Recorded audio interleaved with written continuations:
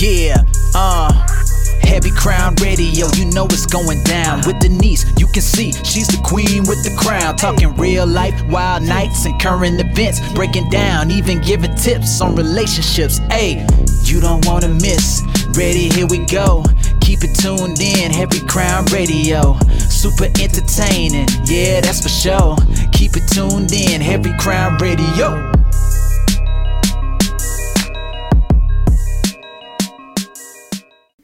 Hey, long time no listen. I've been really busy. I know I always have an excuse, but I've been super busy. It's been wild. But I wanted to get you something today because I'm going away and I'm going to go enjoy myself on a beach so that I can relax and not have all this pressure on me, because I've had a lot of pressure on me lately and sometimes you just got to decompress. So I want to decompress and come back and be my best self. So I wanted to share some little anecdotes with you today, as per usual. I mean, you know that I always joke that I'm in no position to give relationship advice, but I think I can tell you this. After being in multiple relationships that didn't work out, I have a wealth of knowledge. Mistakes are wealthy with knowledge there, people. I'll tell you that right now. My most successful relationship was with a guy who always encouraged me to talk to him about anything and everything. It didn't matter what it was. Like, if I was upset about something, like, he would want to hear it. He didn't care if it was, like, something stupid. He just wanted to know what it was so that I could get it off my chest. And we were very open about things. And he was never, like, judgmental about it or, like, angry. He never, like, led with anger or anything. He was just like, I understand that you feel that way, and that sucks. But we talked about anything and everything without anger, and our minds were open to listening to each other, and we were never defensive. You know, we took our personal feelings seriously, and that trust and communication, I think, was essential. We ended up splitting up for other difficult reasons, other, difficult circumstances that, really couldn't have been prevented, but we had a great relationship. Being in situations where I couldn't express myself freely was an awful feeling. But that relationship taught me that you have to be open. You have to be transparent. But being that vulnerable, I think sometimes is scary, especially when you don't know how someone will react. I have always personally disliked being vulnerable because it gives that person the opportunity to use your feelings against you, which has happened to me, and I think that hurts. I've had a good, strong wall up for a long time now, but I realized that having that wall up is also to my detriment. Like that saying, walls don't keep other people out, they fence you in. And I have been fenced in. I've definitely fenced myself in because of bad relationships I've been in. My pride wouldn't allow me to be as transparent as I should have been. Pride just had me walking away, no explanation, no resolution. And that is something that I've had to learn to let go of. It doesn't help any situation to not communicate, but both people have to be willing to hear each other out. Both people. If that's one piece of advice that I could give anyone, it's have an open mind. Instead of leading with emotion or leading with, being upset, take your relationship with someone serious enough that their concerns matter to you. Even if you don't initially agree, at least try to understand that person's perspective. You're not always right. I'm not always right. You should tell yourself that too. I think nowadays people forget to be partners and they check out mentally long before the relationship ends. And you're never going to agree on everything, but that's why compromise exists. I had a boyfriend actually a couple years ago who would never tell me when anything was wrong. If anything bothered him, nothing. He would never tell me.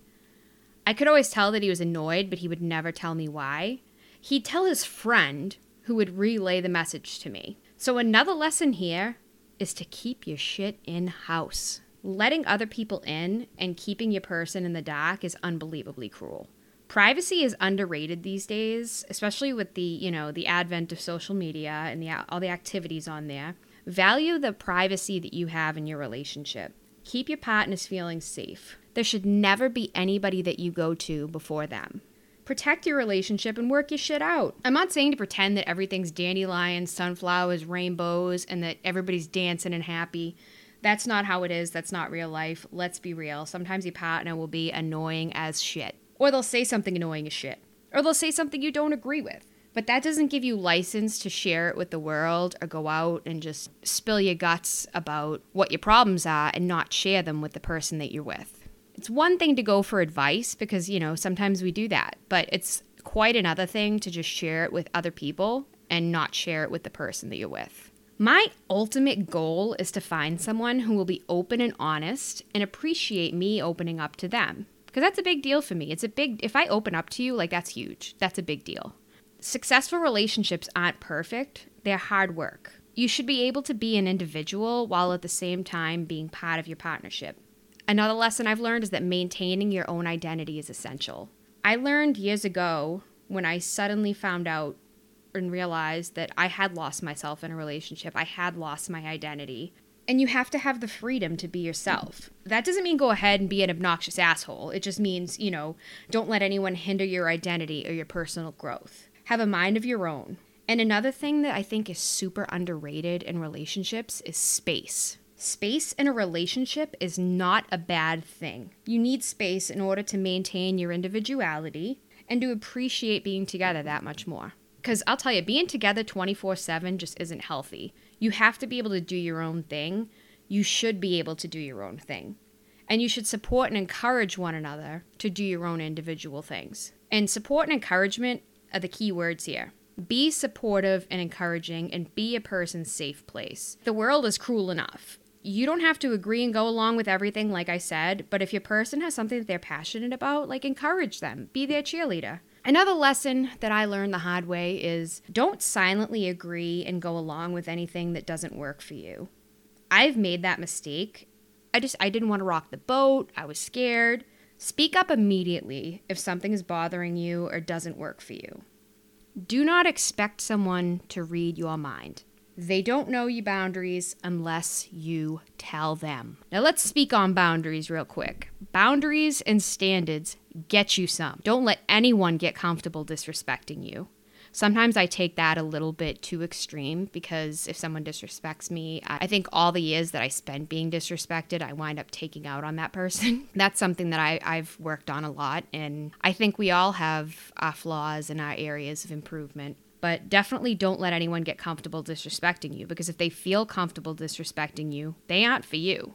They're never going to respect you, and they aren't even for themselves. And this definitely applies to friendships as well. Don't ever in a million years let your friends get comfortable disrespecting you. That will show you right then and there they're not your friend. Because I'll tell you this right now, especially if you have friends who talk about other friends to you and bash the shit out of their friends, and then 2 seconds later, they're off going out to lunch with that friend, to dinner with that friend. What do you think they're saying about you? It's pretty telling, if you ask me.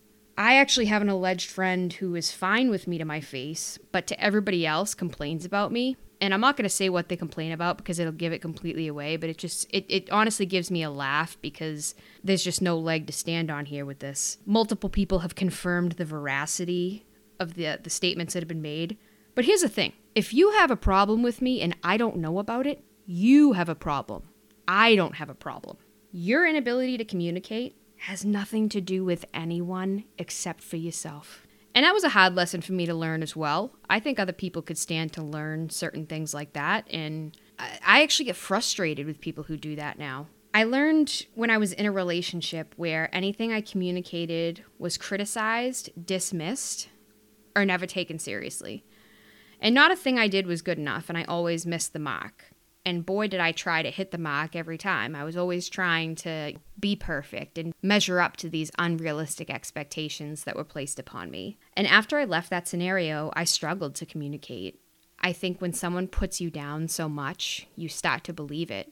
And you get afraid, because of the consequences, you get afraid to speak up for yourself. And after I left that scenario, I definitely struggled a lot with communication. I'd stay silent and I'd be angry and resentful because I wasn't speaking up about things that bothered me. And I had to work on that. It took me years and a lot of problems happening on loop for me to break that cycle. I actually didn't realize it until one day I got in a fight with this one particular guy that I had been seeing for a while. And I was just like, this affected me. This, you didn't really know this person that well, but this affected me long term, and this is the reason why I struggle communicating with you. And he didn't know, but I had to take that moment to be vulnerable to bring that up because it was something that bothered me, and it was something that was preventing me from being honest and being able to communicate fully. And now I speak freely. So freely that, like I said, people who can't communicate and behave the way that I used to frustrate the shit out of me. And I now understand what this poor bastard dealt with from me for so long. The man was a saint. I mean, I'm not going to let him off scot-free. He's got his own communication issues, but I'm not going there because he's still a very valuable friend to me. I mean, he's never going to hear this anyway. He's never going to listen to it. But I just like to keep him and I private. But what I will say is that he has worked on himself, and I'm proud of him. I am. None of us are perfect, and if you think you are, sweetheart, take several seats, because you're just as flawed as the rest of us. And I have to say this, all of the things that I'm mentioning are personal lessons that I have learned for myself. And I'm going to continue to say that because I want you to know I'm not judging you. I have literally been in most of these situations that I'm bringing up.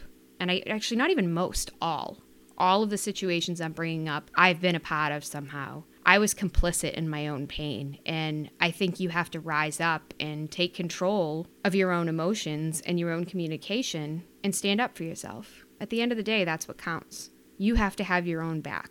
But if you're in a relationship, you also have to have that other person's back. It's not a contest about who could care less. It's about love. So what I have to say is I'm really good at relationships, but I am beyond terrible at dating. I hate dating, it's frustrating, and I hate games. I literally hate games now. I used to play games, and that shit does nothing but create more ambiguity, more frustration, and you don't know what's going on, and it just clouds everything and makes everything shitty. I don't recommend it.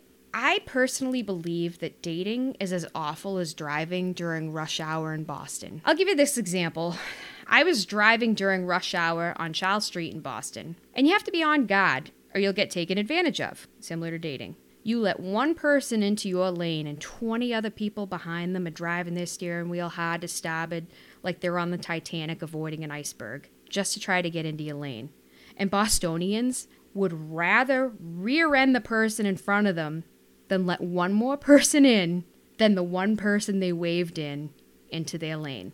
It's the principle of it. That's probably why our car insurance is so high. And maybe that analogy makes zero sense to you, but dating feels like rush hour traffic to me. Take this one guy that I was supposed to meet a month ago, okay? He texted me 3 hours before the date to tell me his sister surprised him and is coming over to work on his house. So what's the deal, bro? Is your sister a brawny lumberjack? Because personally, I polled my male friends who would rather have gone on a date. Even Country Grandma said to me, I would rather go on a date than have my sister come over and fiddle with, throw pillows. I would much rather go on the date. So, theory here, an ex probably popped back up, which in that scenario, best of luck, buddy. All the best to you.